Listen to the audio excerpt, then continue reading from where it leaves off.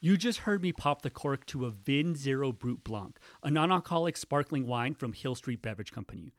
When you pour it into a glass, you'll see a light golden color, just like a typical champagne with lots of bubbles rising to the top. When you take a smell, you'll feel those bubbles rise up to your nose and give you a sweet floral aroma of muscat as well as lemon.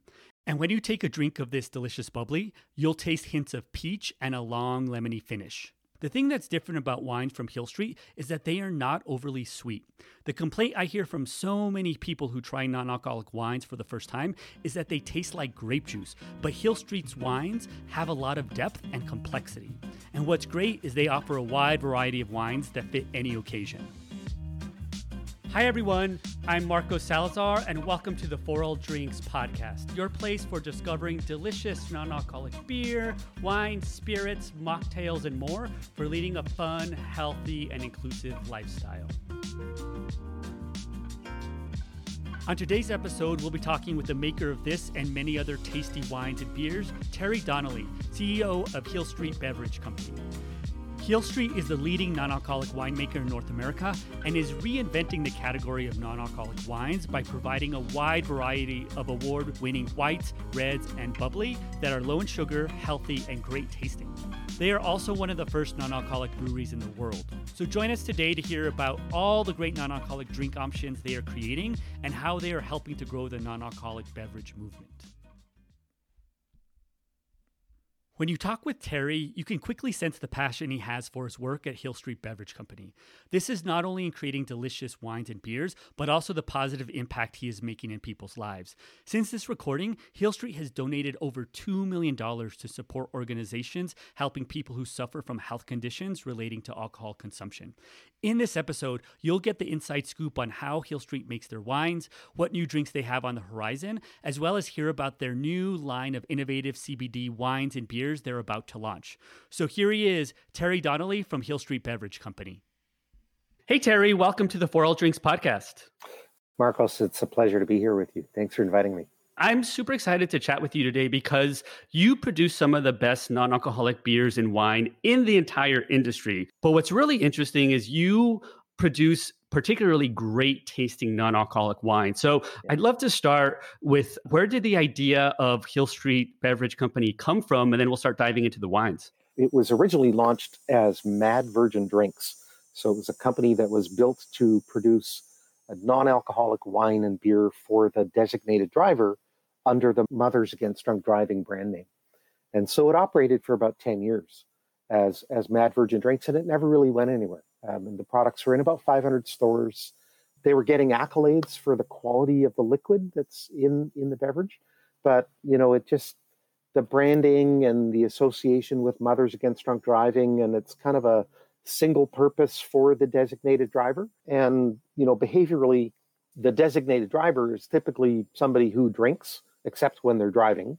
And if you're going to go to a party, you're not going to go to a grocery store to pick up a non-alcoholic wine to take to the party when, likely what you're doing is you're just going to the party, having one or two drinks and then stopping, right? If you're a responsible designated driver. So it just never really went anywhere. I had spent a lifetime working in the marketing and advertising industry, and I was between careers. I just left a career working in a big ad agency, actually based out of New York. And the guys that were running the company called me up and said, "We're surprised our products aren't, flying off the shelves. What could be the problem? Would you be interested in helping us?"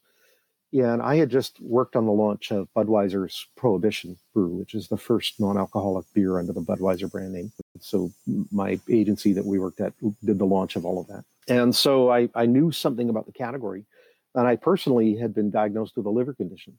So I had to actually eliminate all grain products, including all grain alcohol products, from my diet. And so I'd been 3.5 years without having a drink. And here's this non-alcoholic company wanting some help from a marketing standpoint to figure out their strategy and why they weren't succeeding where others appeared to be. And so I kind of dove in and put together a strategy and a plan, presented it to the board, and the board said, "We love the plan, we love the strategy, but only if you run the company." So I kind of went, "Okay, I'll take it on." I was basically just a consultant at that point in time. So I took on the role. They appointed me chairman and CEO. And that began the journey of what is now Hill Street. And so we changed the name, we terminated the MAD relationship. We kept certain aspects of that strategy, being that, instead of donating money to end drinking and driving, we're actually taking a percentage of all of our sales and putting it towards organizations that support research into medical conditions that are either caused or complicated by alcohol. And so we've donated over $2 million to various causes, including Mothers Against Drunk Driving. A large part of that was from the prior history, but a big chunk is from the new era of the business. And so we renamed the company. We renamed all the brands, we redesigned, repackaged everything. And one of the big parts of that strategy is that, cannabis in Canada was becoming legal. And if you do the comparison of why people quit drinking, it's almost always a behavioral or physiological problem, right? It's a medical problem or a behavioral problem, and alcohol is the cause of that. And the interesting thing is that cannabis really has none of those negative attributes. It has almost negligible, if no effect. And in fact, by and large, it has a beneficial effect when you consume it because of the cannabinoids that are in it, including CBD and some of the other hugely, purported to be hugely beneficial ingredients that are part of the plant. And yet it's, as an intoxicant and as a social intoxicant, it's relatively benign. So especially when you consume it at the degree of intoxication that one gets from alcohol. So if you could create a cannabis beverage that replaced alcohol, none of those health problems would occur in the person who's drinking the cannabis beverage. And so we started doing some studies on, just how big a problem is alcohol from a medical standpoint. And it is bigger than tobacco. It's the cause of, 23 different forms of cancer, arthritis, gout, liver disease, like all of the medical issues that are caused by alcohol are just profoundly disturbing. In Canada alone, there's, I think, 18,000 deaths a year due to alcohol consumption. There's about 80,000 hospital visits a year. In the US, you take those numbers, you add a zero, right? And that's how you get to the scale of the problem. And when you compare that to cannabis and eliminate the criminality of cannabis and all the problems that come from cannabis because it's illegal, and look purely at the health problems associated with it, and it's literally zero. So it's profoundly illuminating when you kind of go, I could make alcohol's $1 trillion business, and I can make an alternative to alcohol that causes none of the issues that alcohol causes from a physical standpoint. Who wouldn't want that? Yeah, absolutely. So we kind of went, we've already got great tasting alcohol-free products, and legally you can't have alcohol and cannabis in the same product. So if you're going to make wine or beer that has cannabis in it, it's got to first have no alcohol. And because we were already making this great tasting, we went, well, if we can find a way to put cannabis in it and not screw up the taste, we probably have a pretty good business. I think the unique thing about Hill Street is it's a pretty wide variety of non-alcoholic beverages. So can you share a little bit about that range? Yeah, so it's basically our strategy is to take everything we make in the non-alcoholic portfolio, and we're going to make a cannabis-infused version of it. So it's going to taste exactly the same. It's going to look exactly the same.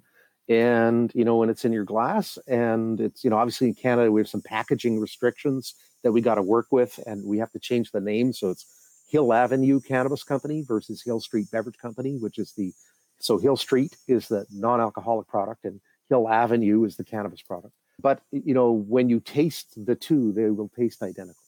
Oh, that's very interesting. So it's specifically a separate product. And if people choose to have it, they can. They can. And so it's like you'll buy one at the liquor store or the grocery store, and the other you'll buy at the cannabis dispensary.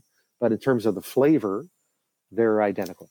Interesting. And can you share a little bit about the type of beers and the styles you have? And then we'll go into the wines. We've had a Pilsner, an American Pilsner, and we've had a lager. So those are the two main ones. We've gone through a couple of different styles of lager through the history of the company. We actually won 3 U.S. Open championships in the non-alcoholic category for our lagers. We won a couple of silvers and a bronze for our Pilsner. So very proud of those. And we're going to, obviously continue with that. But we've got plans for a double IPA and an amber and some sours and things like that coming up. But we just want to get the cannabis products launched, and then we can sort of continue the cycle of new product development after that. And you have a pretty wide range of wines as well. Yeah.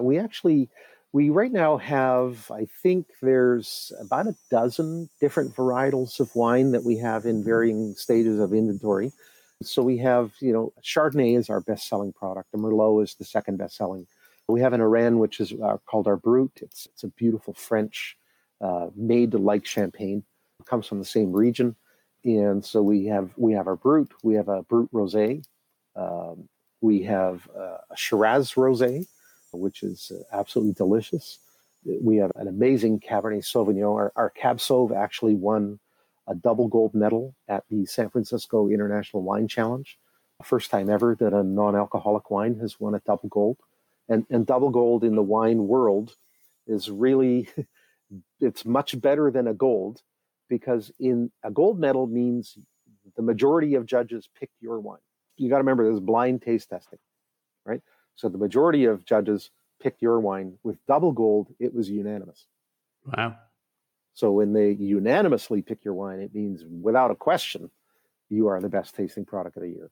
Yeah. And so we were super proud of that. And it's really amazing. And then we're launching a whole new array of wines from different regions. So we have Australian Sauvignon Blanc. We have a Gewürztraminer from South Africa. We have some Chilean product. We have a Spanish product coming out. So there's a whole kind of array of new wines. We have one that is actually a rosé, but it comes from Aix-en-Provence in France. And the winery that it comes from is surrounded by lavender fields. And the grapes actually are infused with the scent of lavender that comes naturally from being surrounded by lavender. And so when you actually crack open the bottle and that lavender smell comes up, it's just an absolutely incredible bouquet that brings it. And then the wine itself it's got so many nuances of flavor from the lavender that is in it. It's really amazing. I'm a wine lover. And it's hard for me to stay silent in this podcast because I keep wanting to say after everything you're saying. And we've been talking with lots of customers and part of the For All Drinks community. People that are unfamiliar with non-alcoholic beverages as a whole tend to think of them as boring or tasting very awful. And in the context of wine, kind of just very high in sugar or sweet. And can you share a little bit about why your wines are different? First of all, there's almost no sugar. Our wines are incredibly low calorie. They have about 80% fewer calories than wine with alcohol. And alcohol is just a converted sugar, right? So when you remove the alcohol, you're removing all of that sugar. In fact, we have to add sugar in the form of grape concentrate and even just a small amount of sugar back to the product to make it as palatable as we can. But we have a fabulous winemaker that we work with, and the process is a state-of-the-art process. We use a process called vacuum distillation, where you take a fully aged, fully matured wine, put it in a vacuum, and if you remember your high school physics, when you put liquids in a vacuum, it lowers the boiling point because it reduces the friction and the transference of energy. So the boiling point of the alcohol, which is lower than water, and therefore lower than the grape juice, the fermented grape juice. So the alcohol boils off at about 24 degrees Celsius. And 24 degrees Celsius, so it's pretty much room temperature. And there's zero impact on the aromatics, on the flavonoids, and on the body and structure of the wine itself. Just literally the alcohol comes off, what's left behind. We actually capture some of the aromas, feed them back in again. Very sophisticated technology. And that's one of the reasons why our wines are so good. We're just simply removing the alcohol in a very gentle way. And is that something that you all had to develop and innovate? Well, we work with a wine producer based in Belgium. And so this is not a unique innovation, but it is science plus art. So these are machines you can buy on the commercial market. Anybody can buy them. But then it's, well, what do you do with that machine? It's like I just gave you a paintbrush and some paint. Now you need to paint the picture. And you're either going to paint it like a first grader or you're going to paint it like Michelangelo. And so we are really, privileged to work with winemakers that are really dedicated to the craft of producing the world's greatest non-alcoholic products. And so it's a real specialization. They have products that they market in Europe and we market in North America. And so it's a great partnership. And how has the response been since you pretty much launched this brand about 2 years ago, right? And Yeah. how's the response been? Well, sales are up over 300%. Distribution is up probably 700%. We're literally in thousands of stores in Canada now. So, and the retailers are literally taking every product we offer to them. So we're really super proud of what we've been able to achieve in Canada. And Canada's probably the best test market in the world for any consumer product. It's a very diverse country, but the diversity kind of exists in pockets where America is a great melting pot, but Canada is a multicultural nation. So we have these little cultures that exist and kind of retain a lot of their identity. And so it's really easy for a marketer or a research person to understand the acceptance of products and what different cultures, how they're receiving the product. And then you can market and launch that product into those original countries from the diaspora into the country. So if you see the French community is really picking up on something, you can go to France next and launch in France and have a great business and export there. So with us, we've seen the take up right across the country. So launching in the US because it's our next door neighbor is the easiest route to go. And that's kind of next up on the agenda. And then the cannabis products, hopefully, the cannabis products are sort of next on the agenda, and then a much more broad launch into the US retail is following that. And then we hope, when the laws change in the States and we can bring our infused product into the US, hopefully we can launch that line of products there as well. And I did not know that in terms of how the demographics are structured in Canada. And even diving a little bit deeper into that, what's been the typical kind of consumer of your products? Well, wine, we're really following, if you kind of take the penultimate consumer is a person who can't, for some reason, drink alcohol. They would like to, they used to, but they can't anymore. So they're looking for that alternative. And so the demographic profile kind of follows exactly what you would see in wine and beer. It's just with this kind of condition that says, okay, I'm no longer going to drink that one, but boy, I would love to have a nice cold beer, or I'd love a nice rosé, or I'd love a beautiful Chardonnay. And so the demographics are roughly the same. So we're seeing it's, with our product, it's mostly kind of skews on the wine side towards women. It skews on the beer side towards men, just like beer and wine do. And then you see different segments that our segment is mostly kind of more mature. So it skews to the kind of 35 plus demographic, right? Where health becomes more of an issue. When you're young, you're pretty much indestructible. As you get older, that's less so. And so these conditions tend to have more of an impact. And that's when you start to see more of the impact that alcohol is on your system and your behavior and how you feel in the morning after consuming. And so having those alternatives becomes more and more important. And also you're looking to enjoy life more. Like you're still looking for those special occasions when having something that's a real treat, something that's really special, that you really kind of luxuriate over becomes even more important, I think, as you get on. And so we see that skewing in our demographic as well. Yeah, I think one of the things you're making me think about is that for those special occasions, you're making me think about being able to go out with people or a personal gathering or a wedding or a conference. You all provide a wide variety of products that allow people to be included because they can have something as opposed to a high sugary drink or a diet soda. So can you share a little bit about how has the response been, I guess, and how do you see yourselves as being able to help provide opportunities for people to feel included? Well, one of the things we did is this product right here, which you call our Entertainers Pack. And we had a phenomenal response to that across retail and from the consumers. And it's basically, here's a gift pack that gives you a white, a red, and a bubbly, our Chardonnay, our Merlot, and our Brut for a really great price in a beautiful gift box. So sales of that year over year were up 85%. When you see those kinds of things happening with consumers who are taking to your product and going, wow, I need that. My mother would love that. My sister would love that. My, friend, work, whatever, or I'm going to put that on the table. And what we see most often is if you're hosting a party, Most people, when they're hosting a party, they go out and buy the alcohol for the party, and they choose a wine and they choose some beer and they bring it, and then they go, and I'm going to have some sparkling water or some juice.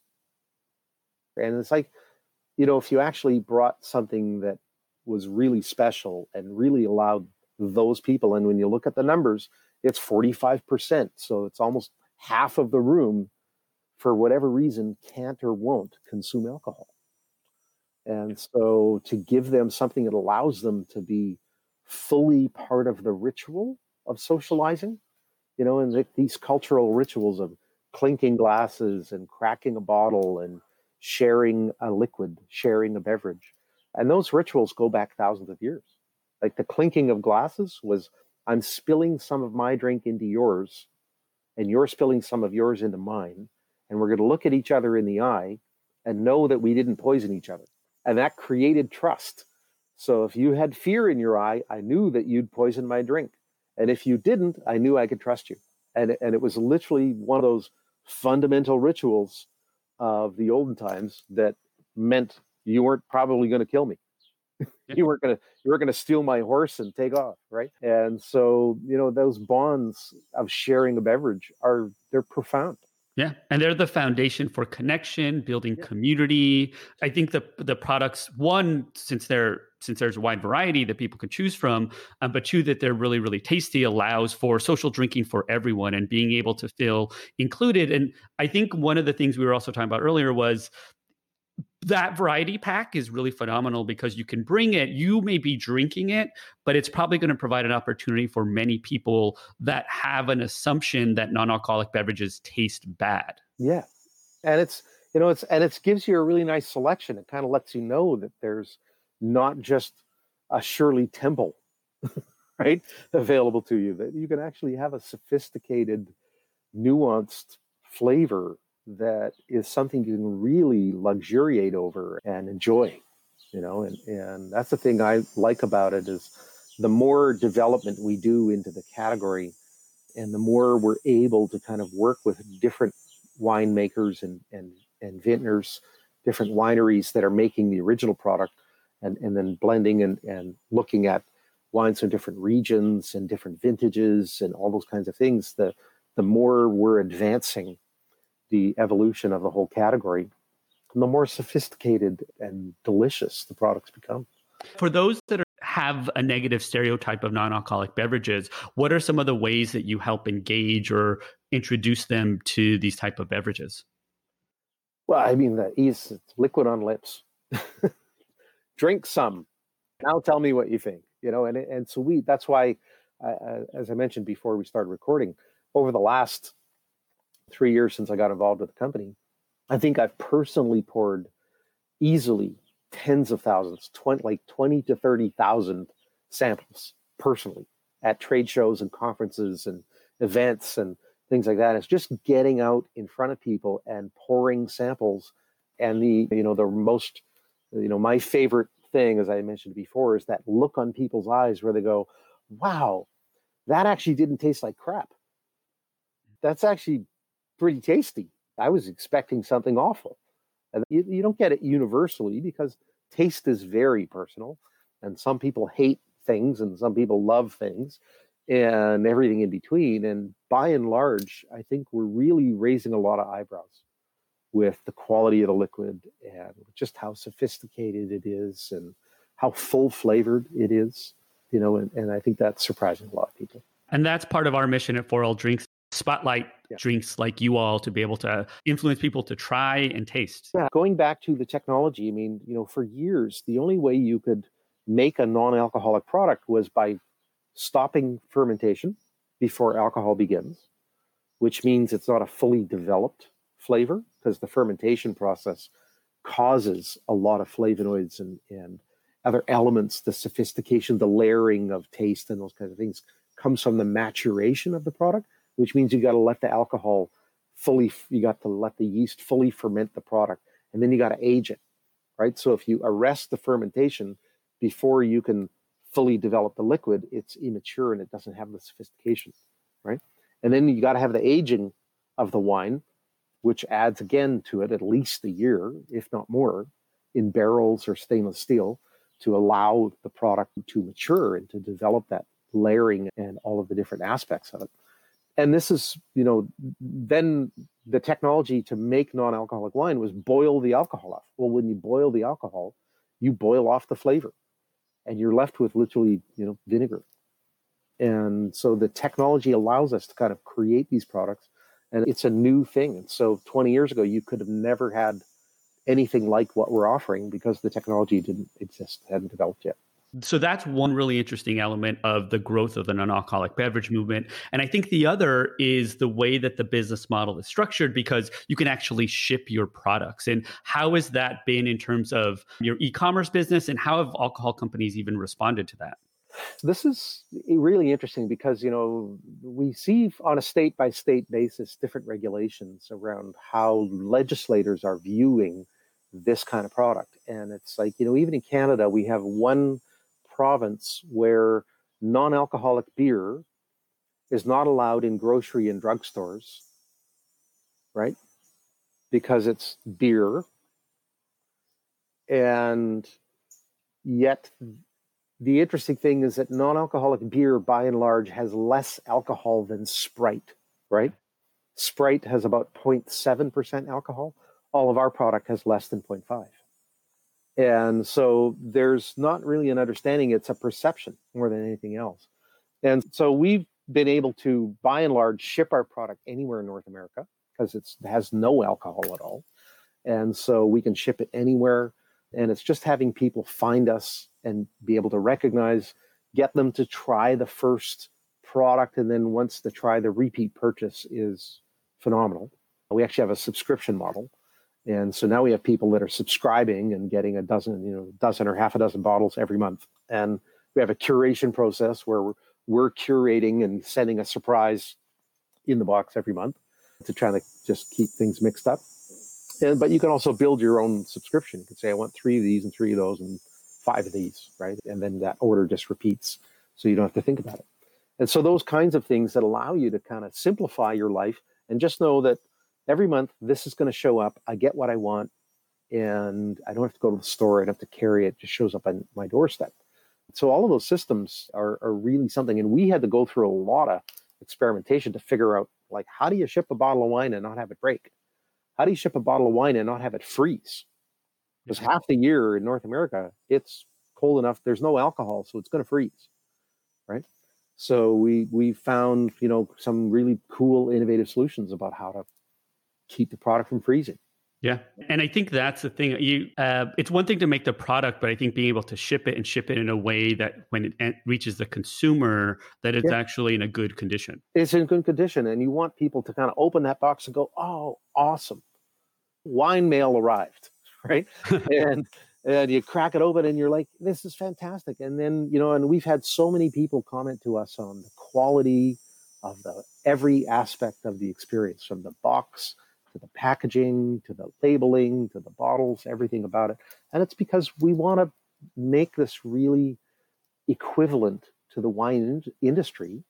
And, the LCBO here in Ontario, where I live, you can buy a bottle of wine for $80,000, right? If you're that consumer, you can buy. So why shouldn't we be able to buy a bottle of non-alcoholic wine for $80,000, right? So we really aspire to create vintages and unique estate editions and cellar editions and all those things that, that we envision, that we're able to recreate and really capture all of the best attributes of the wine sector into this sector as well.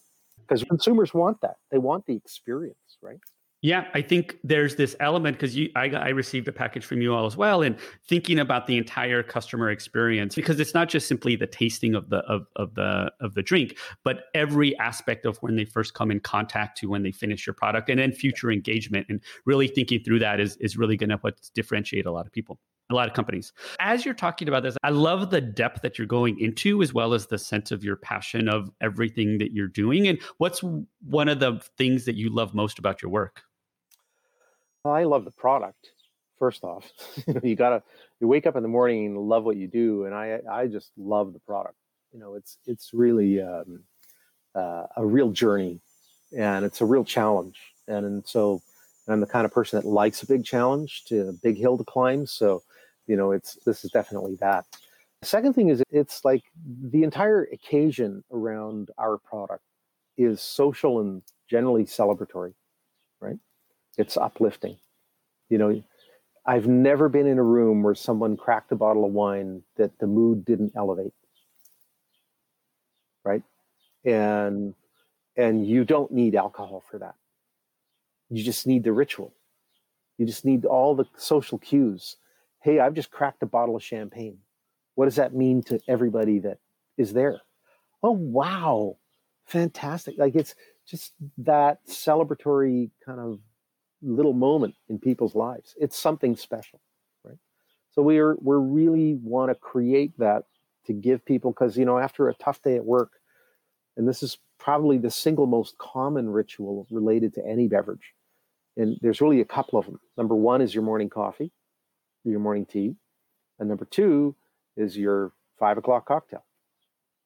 That it's the signal to you in your head, I'm done work, my day is over, now it's me time.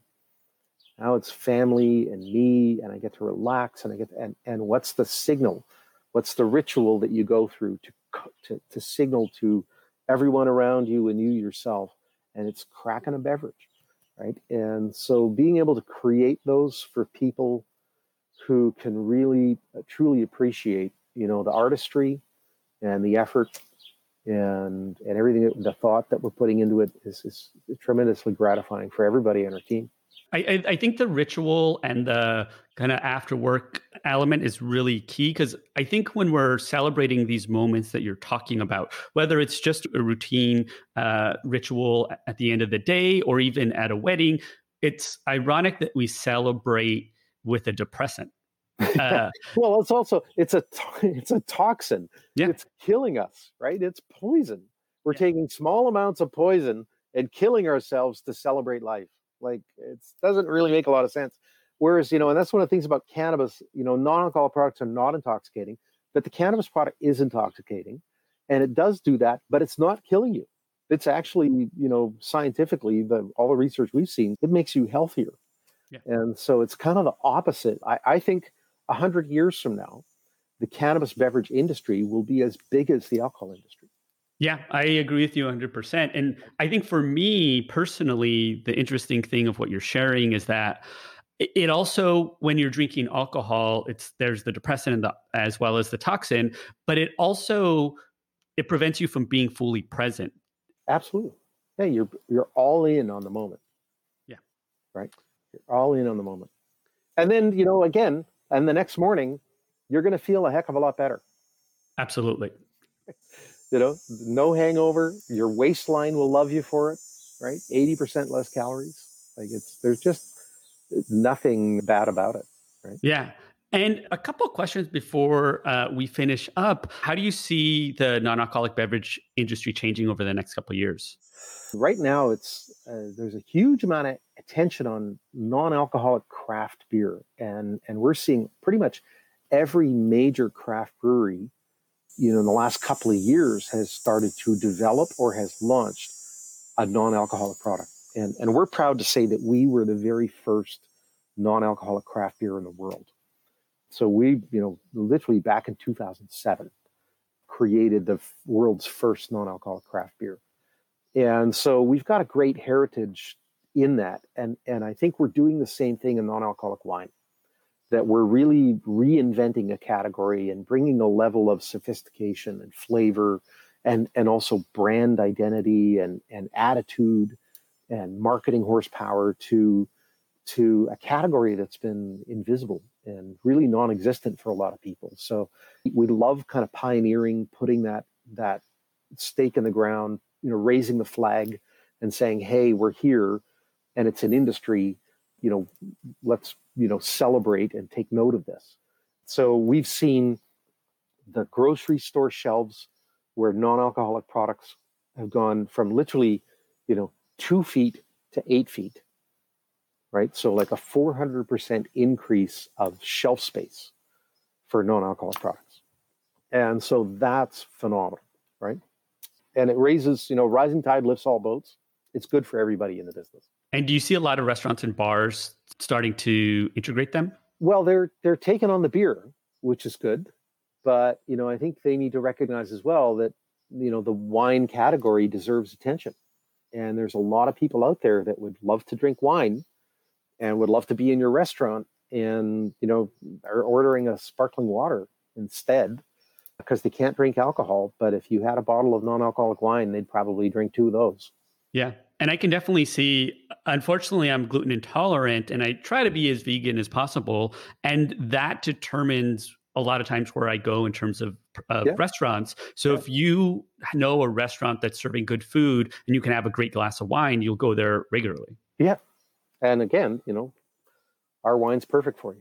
So where do you see yourselves, and you shared a little bit about this earlier, but where do you see yourself and the company in the next 1 to kind of 3 years?